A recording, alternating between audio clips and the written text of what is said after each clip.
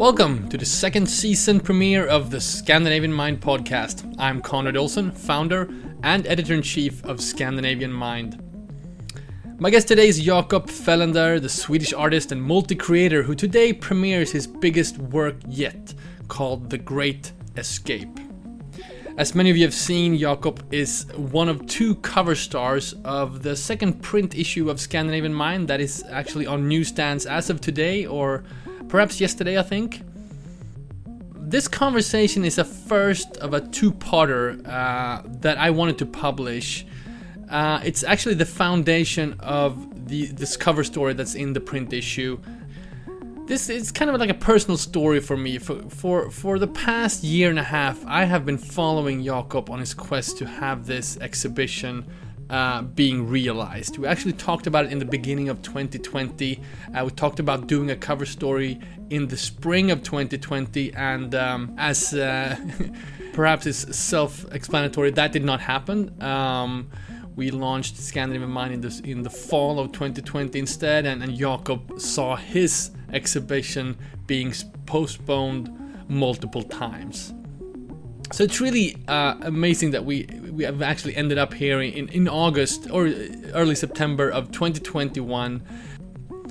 So in this conversation, Jakob talks about how to democratize art using his self-invented method, which teaches creativity in schools all over the world. But he also talks about landing on Mount Everest by helicopter and his own cryptocurrency, which he calls Jcoin. Jakob also breaks down his recently launched project, The Great Escape. I hope you all enjoy this, as I really enjoyed having this conversation with Jakob. And before we start, just a few notes on Scandinavian Mind. We are so excited about having, been running straight into this fall season of 2021. We have so many projects and collaborations that we are about to launch. And next week on September 8th, we will be hosting the Baltic Sea Water Talks. So if you haven't signed up for that, you can still do that on our website. I believe there are a few seats left physically if you want to come out to Utö in the archipelago to see this, or if you just want to see it digitally. We're also proud to be the official media partner to the Swedish participation at the World Exhibition in Dubai, the Expo 2020. This will feature a series of conversations, content, and exhibitions that will be featured in our platform from October and onwards. The exhibition runs until March 2022. And finally, we have also been chosen the curator of the Stockholm Design and Architecture Talks, set to premiere in February 2022 during Stockholm Design Week. Super proud of that. And of course, much more will be revealed both here on the podcast as well as on our website, scandinavianmind.com. And don't forget to sign up to our newsletter to stay updated on the latest news and learn about upcoming talks and events. There will be plenty of those. Visit scandinavianmind.com/newsletter. Here now, the first part of my conversation with Jakob Fellender. Enjoy.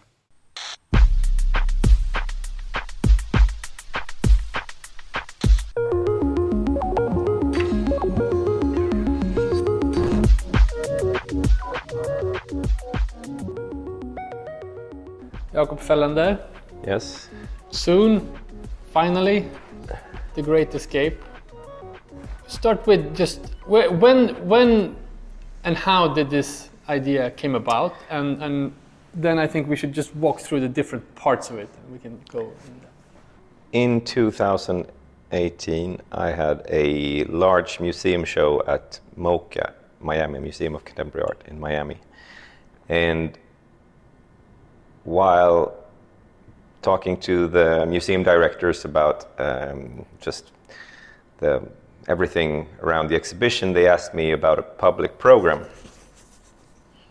And I realized when she asked that question that I had been 100% focused on my own artistic journey for 20 years, which just came to me in an instant that, okay, I am one of those narcissistic artists that believes that the fact that I make art is enough contribution to this world.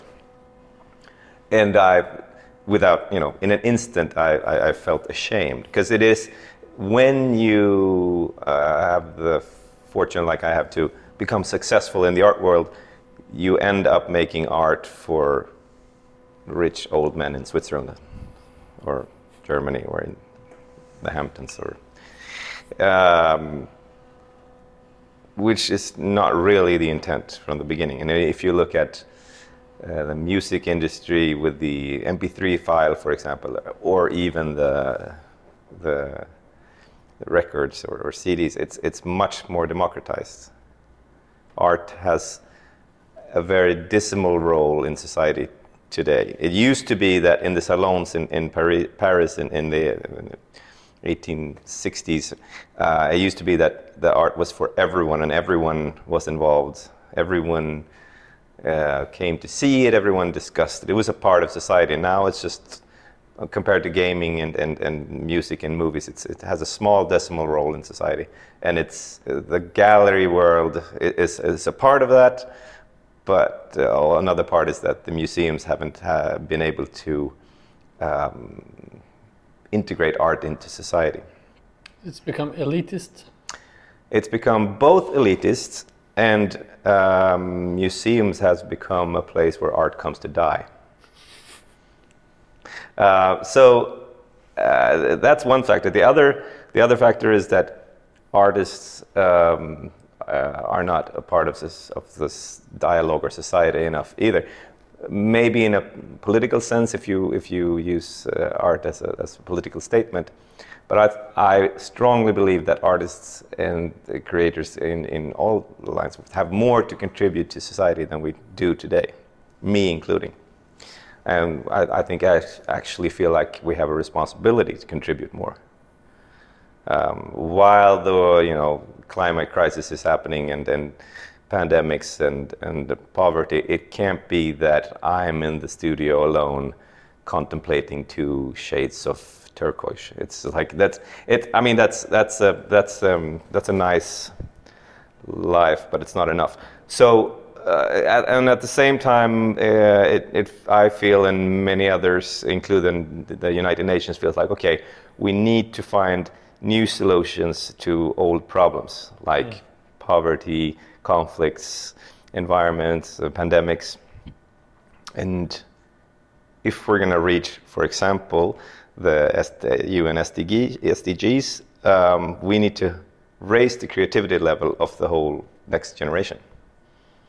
And if you look at AI and how that's affecting the future with AI taking over many of the human tasks, I think that creativity and human skills like empathy and creativity is going to be more important. So if we're going to raise the creativity level of the next generation and this current generation, who should take the lead on that? Should it be the schools and the teachers or the politicians, or should it be the artists? So I'm guessing all this didn't come to you from that conversation. Almost, not really, because the first conversation was, okay, so do you have a public program? Like, and then it was what does that mean, public program? Is there something we can do for the community here? Okay. Can we bring schools here? Can we do, what can we do here? And I realized, okay, obviously, yes, we need to democratize art. Maybe that's not my real, that's a big task that maybe, so maybe, okay, well, what if I democratize my art? Which is, like, if you're a starving mother of 3 at a refugee camp in Syria, do you really need more blurry photo art? or like if you're a polar bear on a melting ice block, is that no? But and then running that through, in my head and the heart, a few laps, I realized that okay, I do have a specific way of approaching creative endeavors. I have a method that I use for approaching creativity. And that method is extremely simple, it's easy to explain, and it's really, I can teach it So what if I would, instead of democratizing art or my own, what if I would help spread my creative method? It's very simple, and I'm sure that I'm not the only one using it, but it's a specific way of approaching creativity, and it's very effective. So what if I would just democratize that? What is that method then? Well, the method is it's different tricks to end up in a place you didn't know existed before. So if you and I are supposed to create something new for tomorrow, we can't know about it today because then it's not new, then it's just here. But it's the opposite of perfection. Perfection is like, okay, tomorrow I'm going to make a perfect triangle. It's going to be, sharp, and it's going to have all sides. Then we go to work tomorrow. All we do is we aim to make a perfect triangle, which means that we rule out everything else. Everything else. And I've tried, so believe me, the reward is not very great because you have a perfect triangle. I knew that, but the possibilities of failure are infinite, and that's usually what happens when you're 11 years old and you're in school. If it's music, or if it's drawing in class, or if it's you realize that, okay, well, I want to draw a boat, and the boat doesn't resemble the boat you had in your head, and a friend or a teacher or a parent says just something slightly, and then, oh, I can't draw, I'm not good at this, and then you shut the door to not only drawing boats but to creativity and in general. Whereas in music, we have programs like GarageBand, for example. You can listen to an Avicii song, and then you can go into GarageBand and you can actually make something sound sort of similar to Avicii, and then you're off on your journey. You just need that instant confidence and release that makes the judges or voices in your head or devils on your shoulder just shut up. So this is different methods to end up in places you didn't know existed. Let's break it down a bit. I mean, we're talking now about, you have your forthcoming exhibition. Yep. There's this educational program. There's an app. There's the fashion collaboration. And then there's a music collaboration. So there are 4 parts. There's an exhibition. It's an inside and outside exhibition with pretty much everything that it's photography, painting, sculpture, fabrics, VR, AR, holograms, and then there's an outside part which is AR, and then that's the first one, and then there's the education part, and then there's the music part, which is music collaborations where musicians have written music for the art, so the art is interactive and different art pieces plays different types of music. And then there's fashion collaboration. So you still use your own art as a starting point for this project. So it's not like you deviated totally. It's not like the system was applied to something else. It's still kind of the same aesthetic starting point or... So the exhibitions I do now, they all tell my artistic and creative journey from the beginning. And then it ends with the visitor, viewer, being able to imitate my initial steps and then start their own journeys. So it's almost like I'm giving away the way I make art. The keys to the kingdom. Exactly. And so far it's been a very rewarding journey just to see the people. It's been tried now in, I think, over 100 schools around the world, and some schools like Skapa skolan in Huddinge in Sweden, they use the method in all subjects, like in social science, in math, in physics, of course in art and music, but they can use it in all subjects. How so? How can they use it? Because I've worked with a team of educators that have taken the creative method so it is applicable to all subjects. So for instance, if you start with making images just like me, then you get an image and it's like, oh, what's this? Oh, we can extract, it's a shape, what is it? It's part of a city. Where's the city? Where it's in a different parallel universe. Okay, if we have different buildings like this in this parallel universe, how would you build a city? Well, you can build it, what kind of government do you have? What type of leaders do you have? Who lives there? How big are the buildings? Geometry, how they're measured? How are they built, which is technique in physics. And then, of course, you can write about it. And then, okay, who lives in there? You can make podcasts, interviews with the inhabitants, and someone who lives on the third floor has a mother who listens to what type of music. Then you can make that music, and then there's a theater play when that mother met the father of the tenant on the third floor, and it's infinite. And the method that I have just opens the door. So the creativity is not from me; it's from the users. But just the way this method opened the door for me, it now opens the door for other people to try it. Was it important to have all these aspects of it in the beginning, or has it sort of grown during the process of working? True to the method, if I'm just following the energy and the method sort of, and I've ended up here.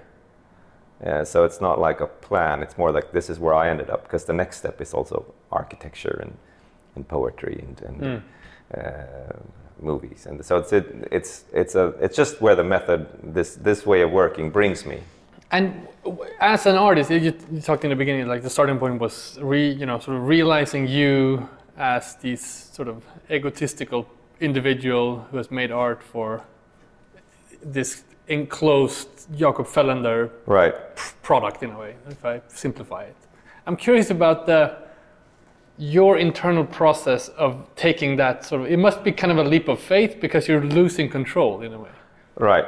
And also I'm assuming you're opening up to all kinds of criticism and I don't know, if you add these, society is not generally kind to people who do many things. Like if you're an actor and you start doing music, they shame you because you're this sort of actor musician, simplified. Now you're you're this educational guy, you're this music guy, you're this tech AR, VR, AI guy. Was that a problem for you, or was it just like letting go? Well, I think what you're talking about is marketing and communication, of making art and doing different things is not a problem. I think it's maybe a problem for someone who, is worried about my brand, which I'm not. So I'm not. It's not a problem for me. This is the way I work. Marketing is, to me, sort of the same thing as your third grade teacher who looks over the shoulder and says, well, shouldn't that boat be a little bit more? And then there are a million examples of people who had censors and mean voices from the beginning who then disregarded those remarks and just went on their own way and then found their voice and was successful anyway. So I think the whole method is also about being able to work without taking in the fact that you might be criticized for this and someone might not like this. It's almost like living and knowing that, yes, we will die one day. Which is a trick as well. So this whole method is about, okay, I'm doing this, and this, and then I'll end up there, and then there, and nowhere along the way am I thinking about what critics are might be thinking. Those voices are. The method is a lot about not hearing or thinking about the other people's opinion, or even your own opinion about it. Exactly.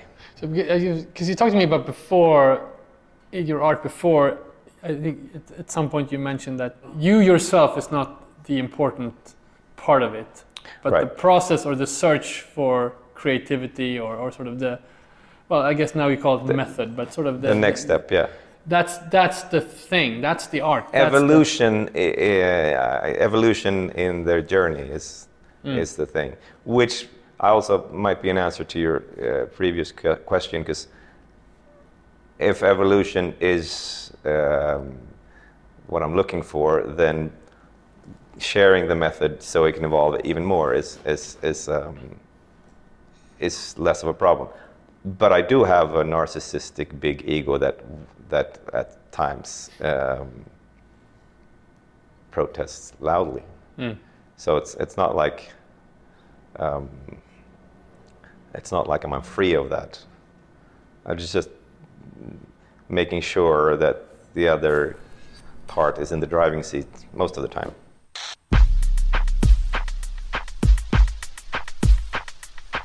So walk us through the. I mean, you're saying you already started with the educational collaboration. You're right. working with schools. Yeah. What kind of tools do they get? So I've done during this pandemic. I've done a lot of workshops in schools and both on distance with students from home, but also in schools. And they start out just by making some images, multi-exposed images. The fact that so they have they've tried this yet to be released app where you can make art just like I do, and then they multi-expose images the way I do, so they end up with images that sort of look like mine but different. But but the fact is that if they go outside their home or on the schoolyard, the images that they come back with 20 minutes later doesn't look like the place where they photographed. It looks like something else. Okay, so your method before was using old cameras, and you sort of you wound the film a little bit at a time, and you multi-exposure right. them, and you did it from in right. different sort of countries and right. parts of the world. Yeah. Now that's an app. Now you can do that in your phone. Right. Okay. Or an iPad, and then they end up with multi-exposed images that look like something else than what they expected, and then they work with a few open-ended questions like, what is this? Well, it's someone's dream, or it's a computer game, and then from there they really quickly start making building stories, podcasts, theater plays. They build cities. They build, they have governments, and they have discussions in English and Swedish, and they write papers, and then they really it's a quick method to involve all the subjects.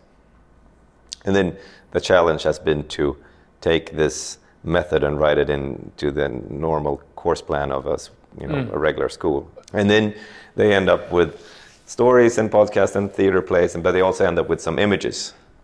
And at times the school in Huddinge now has made collaborations, so they have images together where half the images made in LA and half of the images made in Sweden, and they also collaborate with the school in India. And then they end up with images that they can they can make T-shirts of it. So they have their own web store, and they sell the T-shirts, and then they give all the proceeds to a village in Africa through WaterAid.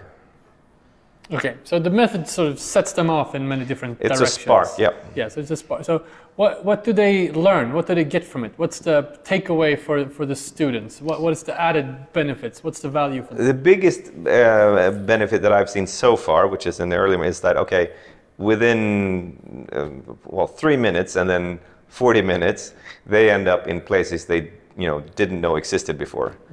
They have so much material, and then they realized, okay, this didn't come from that long-haired artist guy. It came from within them. So they end up with, it's a liberating process, but then they end up with a confidence that I'm full of very exciting things. And if I just allow myself to let them free, I can end up anywhere. I can do anything. So hopefully they'll end up with a feeling of creative liberation, but also of absolutely creative empowerment and confidence. So this goes out globally. But yeah. And you're using schools all over the world. Yes, I've been helped by Apple's education department to reach schools in all different continents. So have you seen any reactions from other parts of the world? It's too early to say now, but it's schools in general is obviously a challenge since and this year has been a challenge. But it's too early to say what the different reactions has been from different parts of the world. But I'll get back to you on that. So, and then you're doing your own exhibition, this indoor-outdoor thing. So is that like a manifestation of the concept, the method? Is it to promote the educational thing, or how does it? How do they tie into each other? They tie into that. I use my own artistic journey as an example and as an inspiration. Here's what I've done. And then okay, now you can try it. Now you can start your own journey. So it's a way of describing something. Pretty much like what you would do in art class. You would go to a Monet exhibit and then you would go back and paint water lilies. Okay, but you give the audience some kind of tool. Are you able to download this app? Yes. Is anyone yes. Can Everyone. apply this? Yes, it's free and it's Okay, so this will be the sort of end result that you're talking about. So at the end of the exhibition, you will be able to go home and take this further yourself. Right. Okay. And is it can you say anything more about the setup of the exhibition? Yeah. How it sparks?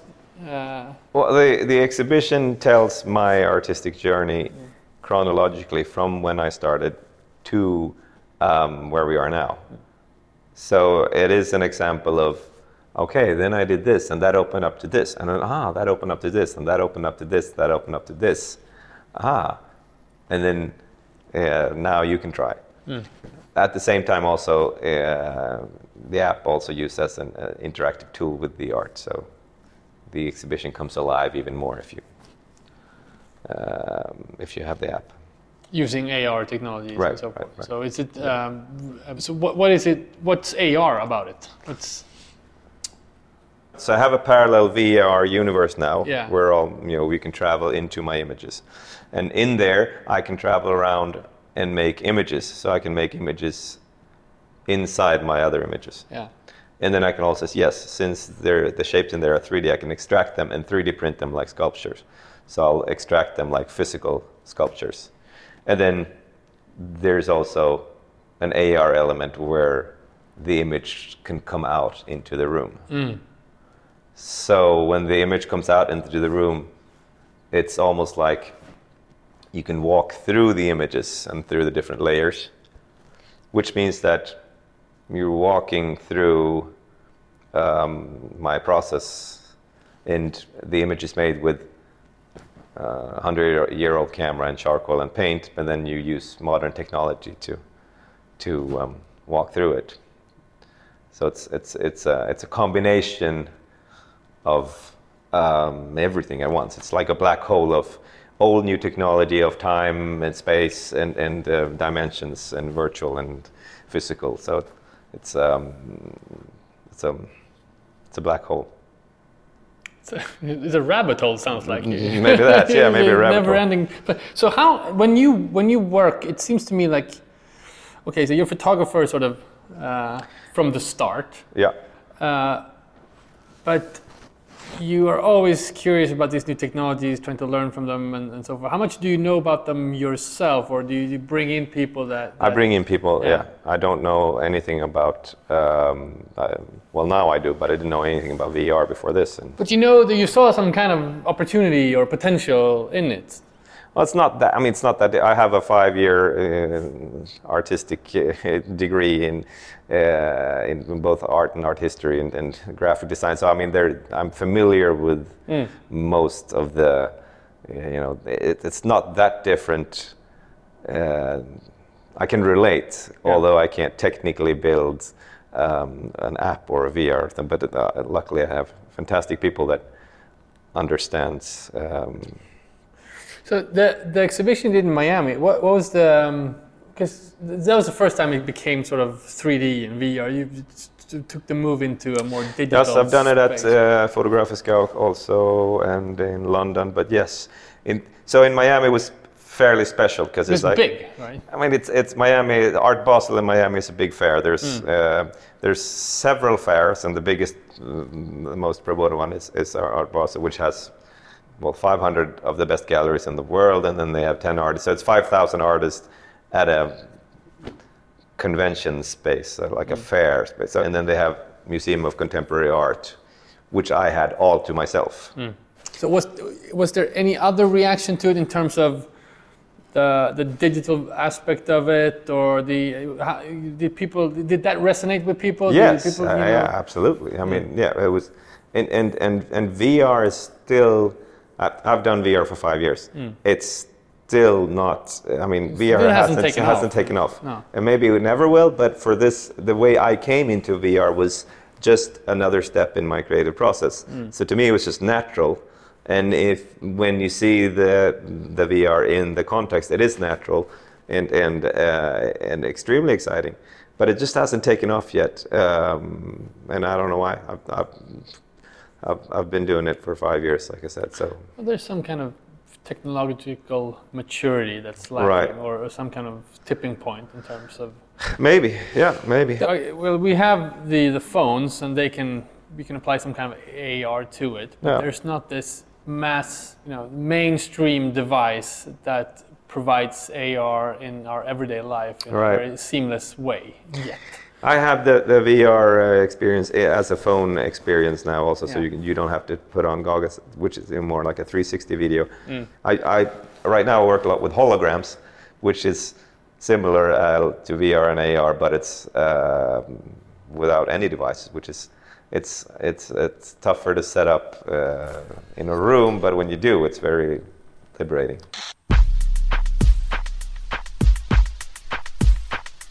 So how does music play into this? Music plays into, I don't really have a clear answer to that yet, but I'm starting to suspect that music is the base of all of this. So like everything I do has a musical base.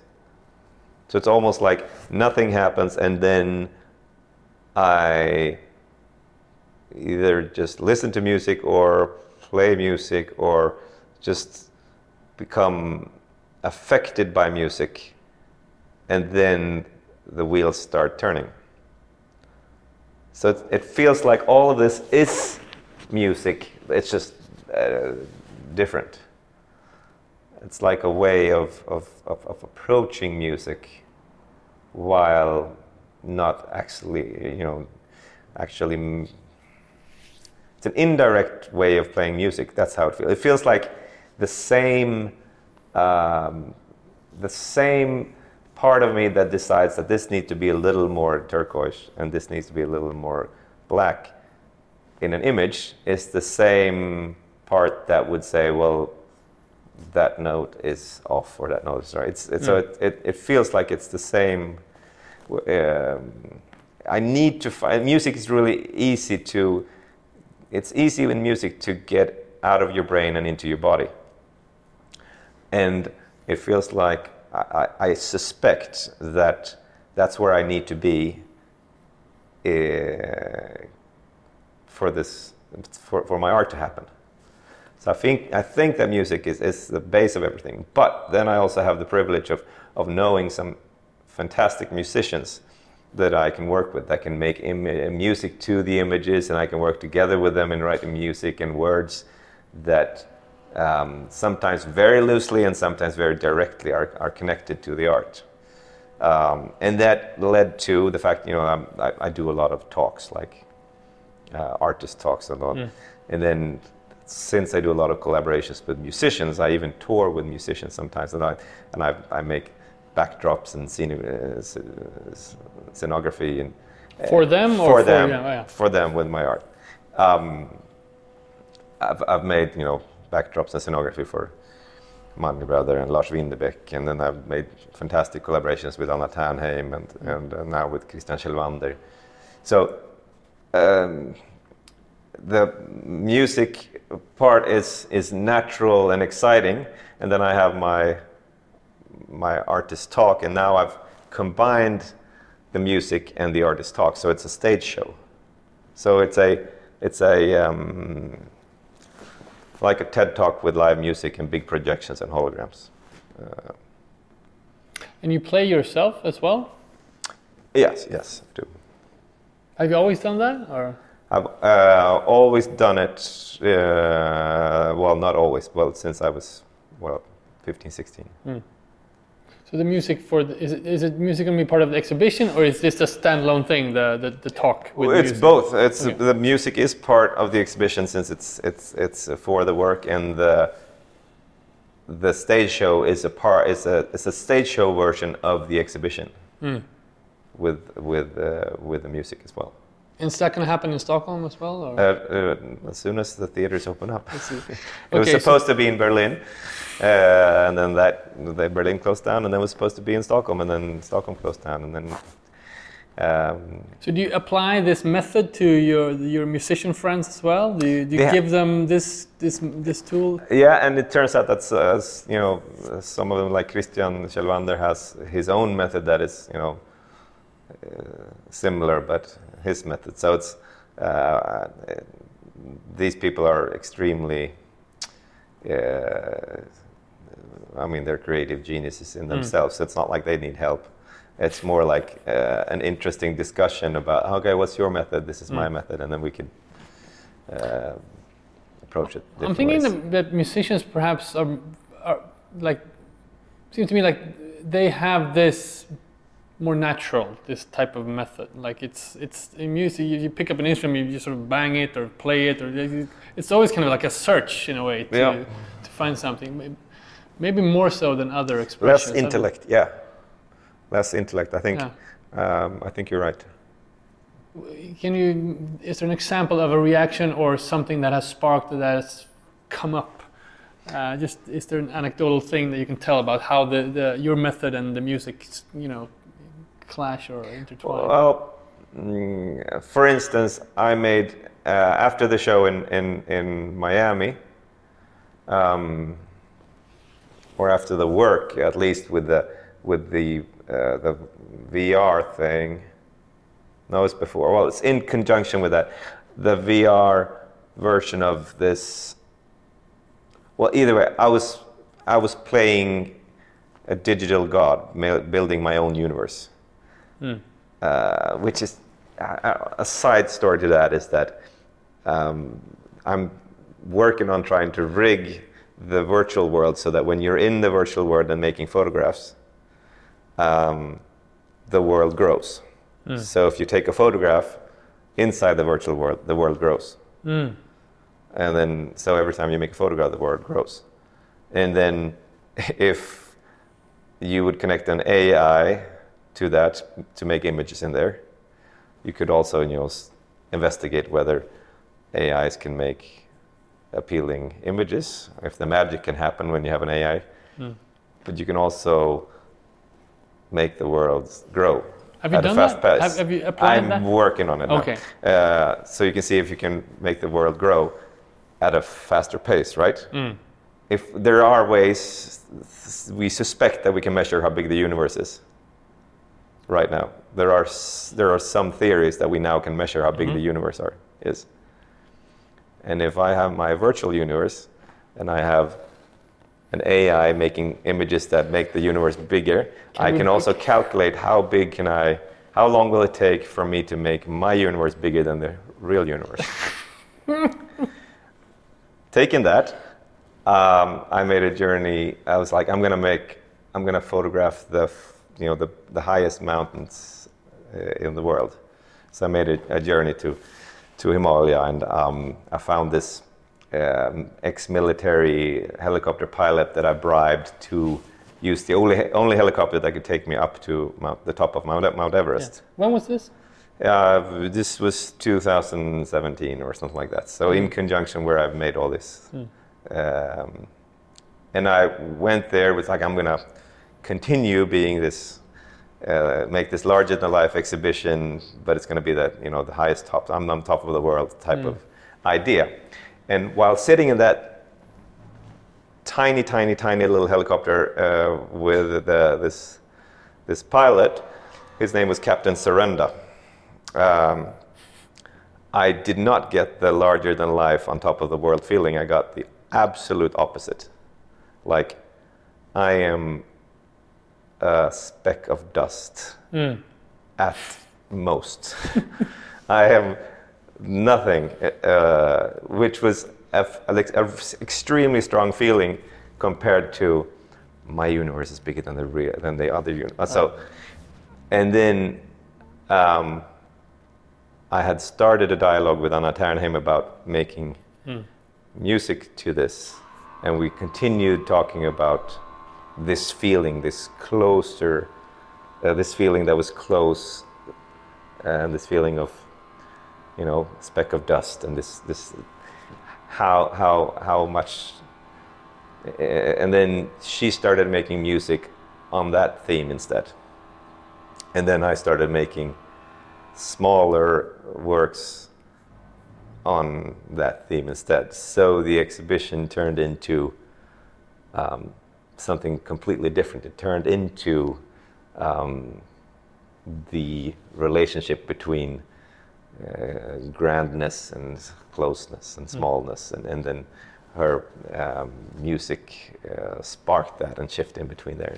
Was that music released? Yeah. As her? Yep. Oh.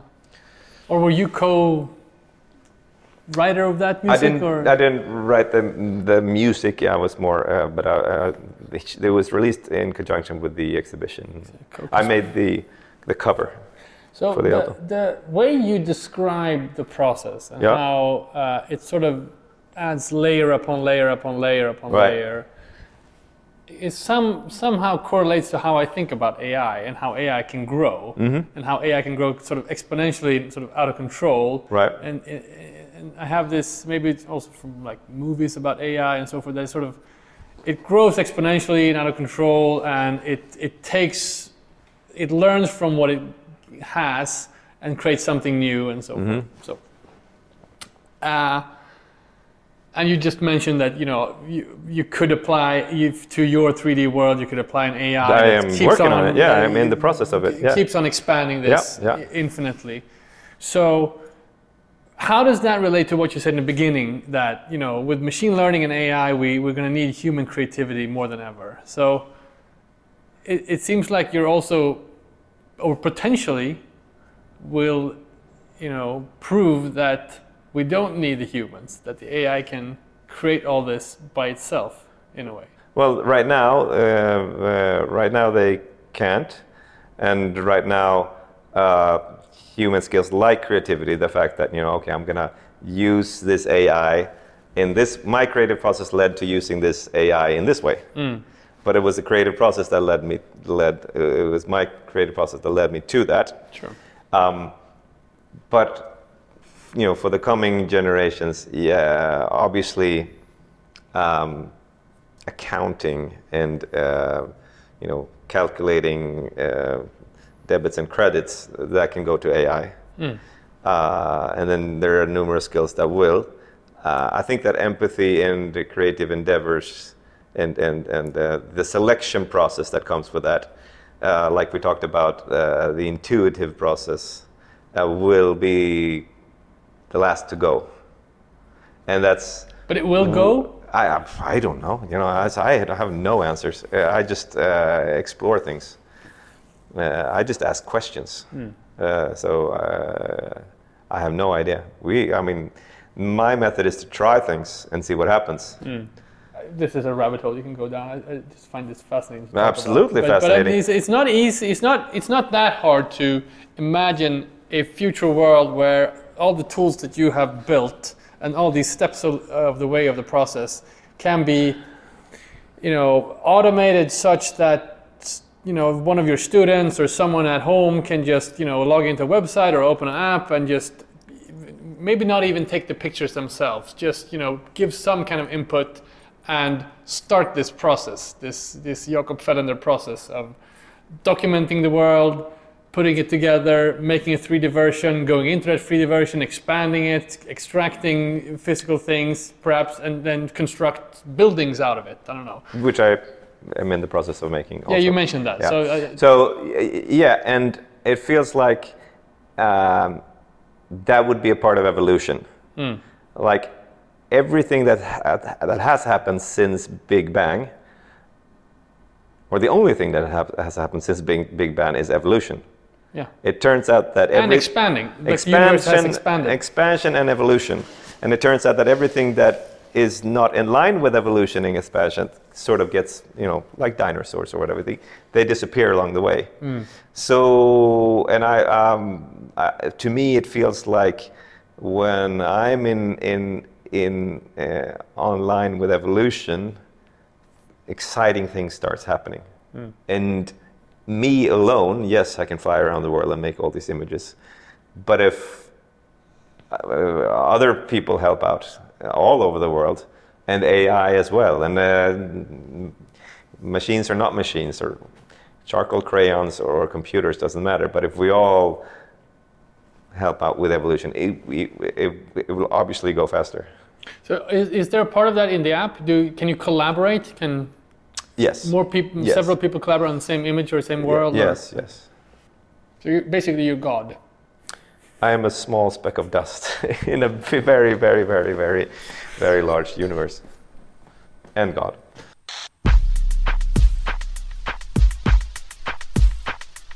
Okay, so if it's okay with you, let's talk about the fashion collaboration. Right. And why was that important to have that aspect of it? So, if I have a method that is worth sharing and democratizing, we need to spread it outside the art world. Otherwise, it won't be spread. The art world is not enough. So yes, we can work in music, we can work in gaming, which I've started already, and I can work in tech, applicable tech, which and spread it through App Store and all those things. But I can also work in fashion. So if I would make a fashion collection that is AR enabled, then every piece of clothing is a portal into art, music, and creativity training. That, and also the fact that fashion is a normal creative expression for me. I would say fashion is one of the most natural creative expressions for me and for many people. It's one of those creative expressions where people have confidence. If I tell you if I ask you if you like this or that music, you would say, yeah, I like that, but I don't like that. If you ask a 5-year-old, do you like that or that? They would say, yeah, turn it off. That's awful. I like this and that. And that. If you ask someone, do you like this T-shirt? I'm like, yeah, I like it. That's good. I'll wear it. No, that's not me. I won't wear that. But if I ask you, what do you think of this piece of modern art? I don't know anything about art, but what do you think? People have no confidence in their own feelings. So it's fashion and music is a good start for a creative journey. That's people are more open and have more confidence there, and I do too. So it's a good starting point. So the collaboration is you're able to print your own Well, the you collaboration. extract things from the app and print them, basically, or The collaboration is two parts. It's one, a full ready-to-wear collection, a design collaboration, like they've done with Lagerfeld and Madonna and Stella McCartney. They've done artist collaborations with Jeff Koons and Alex Katz before, but otherwise not so many. So it's a full collaboration. Like, what happens if you wear these paintings? And then what happens if they are all AR enabled? So if you point the app to the clothing, the art starts streaming out of you, and the music that is written to the art starts playing. So you can become your own sort of cultural festival, pretty much. And then we will take over stores, and in the store you can print your own T-shirts. You can create either, with the help of the images that I have, and in AR you can create your own images, or you can make your own images through the app and then just send it to the printer. So it's just another way of helping people start their own creative journeys. And it's a way of spreading the message, I guess. Also. Of course, of course. It has scale in a way. Right. Yeah. So, okay, so you mentioned these 4 pillars. You also mentioned architecture. Is it a sort of coincidence, or is it just the fact that these 4 were able to be realized that you're using them? Or are there is there like 10 more that you could do? Yes, there are 10 more that I am working on, but these are the 4 that I'm able to realize right now. But I have, a few more years to realize the other ones. So this is going to be your journey. This is what it is. Do. Has been ever since my teacher gave me that old camera, and then it's just sort of continuing. And then I'll make short little stops where I can share it. And then right now it seems like sharing is an important fact of the process.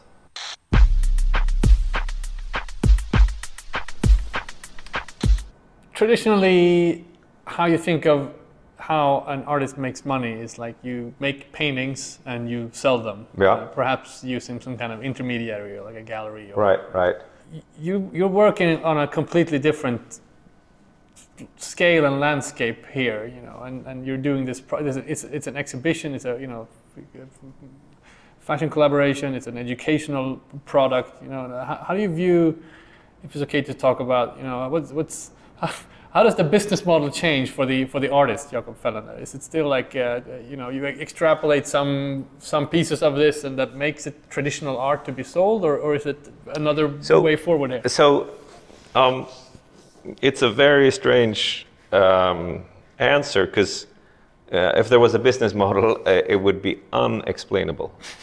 I mean, absolutely unexplainable. If I can take my method of creativity and explain it and then share it, this whatever business model is absolutely unexplainable. I have no idea how it works. It's just like everything I earn, I invest into my own art, like every cent, all the time. And for some reason, there's usually enough money. But I cannot explain it. I do everything all at once. Like, I do, I have no answer. But you're still connected to Hamilton, or I still work connected with to this more galleries, traditional art structure. Yeah, exactly. I maybe not work, I don't work the traditional ways with galleries, because I'm not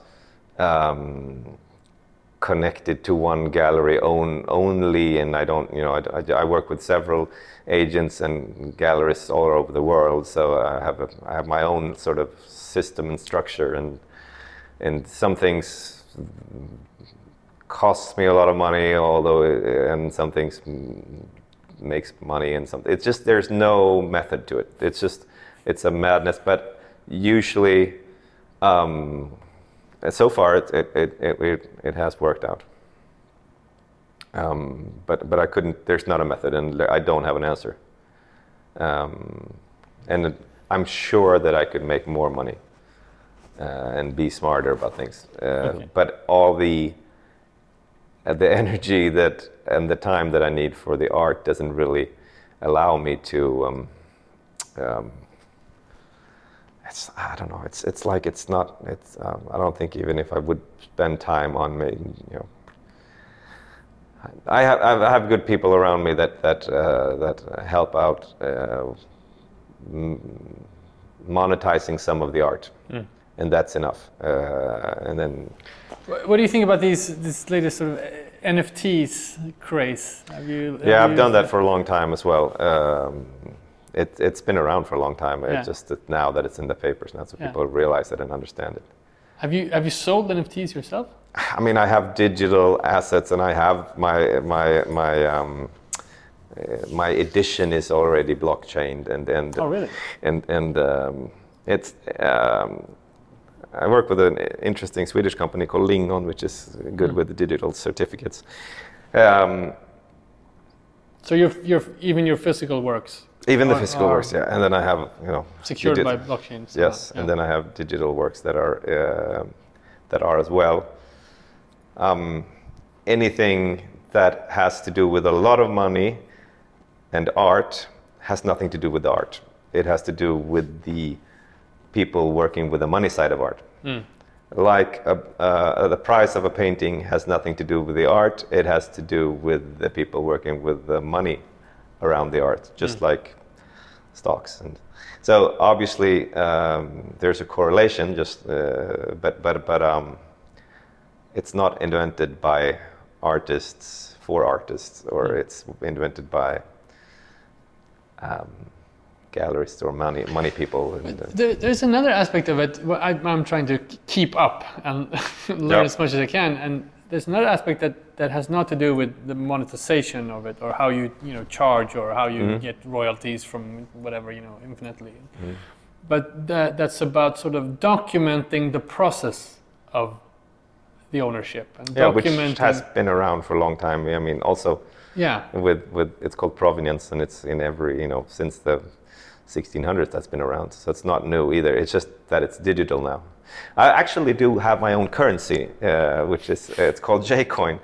So in the virtual world that I have, there is a currency that you actually, for a few years have been able to buy my art with. Okay. But the currency is not tied to the gold standard, and the fluctuation in this currency is not tied to demand or scarcity. The fluctuation is tied to gratitude. Okay. So if you're the owner of the Jcoin and you test high in serotonin, for example, which is a hormone that is related to gratitude, the currency goes up. So what's the sensor? You can measure serotonin in the blood. So if the collective serotonin level of a sample of the owners is high, then the currency will go up. But if it's low and the collective owners a sample of the collective owners would show signs of greed, then the currency goes down.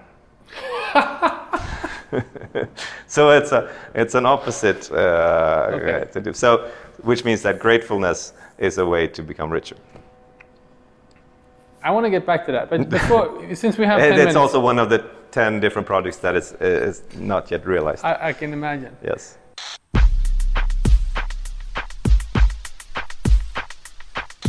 How has this project changed during this year compared to what it's supposed to be May last year? So right. What has been different? Well, it was supposed to be November 2019, and then it turned into March 2020, and then May 2020, and then it stalled, and then it got moved back to Stockholm because that was the only part of the world that was open in September 2020, and then Stockholm shut down, and then now it's supposed to be May 2021, and then now it seems like it's August 2021 instead. At one level, it hasn't changed because I'm still just working on trying to make, evolve, which hasn't changed. It's just that I show things have progressed further when I show it. But on one level, it's been exhausting because it's like aiming at a moving target all the time. It's a pretty big idea. If I have an old Kraftwerk in Berlin, it's 8,000 square meters. I know every square inch of that. We're going to have a nail there. There's going to be a light there. This painting comes in there. And then it's like, it's not happening. Okay, now it's happening. Oh, it's not happening. Oh, it's happening. And then, okay, we have Liljevalchs, all of Lilje. Now that's closed. Okay, so it's a pretty big effect on what I do day to day, if I have 8,000 square meters in Berlin or not. And then it's like, okay, now we have an outside exhibition only. Okay, that's different. And then so it affects the day business extremely. And that's just I think that's just something that everyone has experienced now this past 2 years. So it has affected me, but I think maybe less than the rest of it. I'm used to working alone in the studio and being in quarantine most of the time. Most of the time I work alone in the studio or in another country somewhere, and then I finish work and then go and get my kids, and then go to soccer practice. And so that's not different then. So it's there's part of it that's the same, and it's part of it that isn't.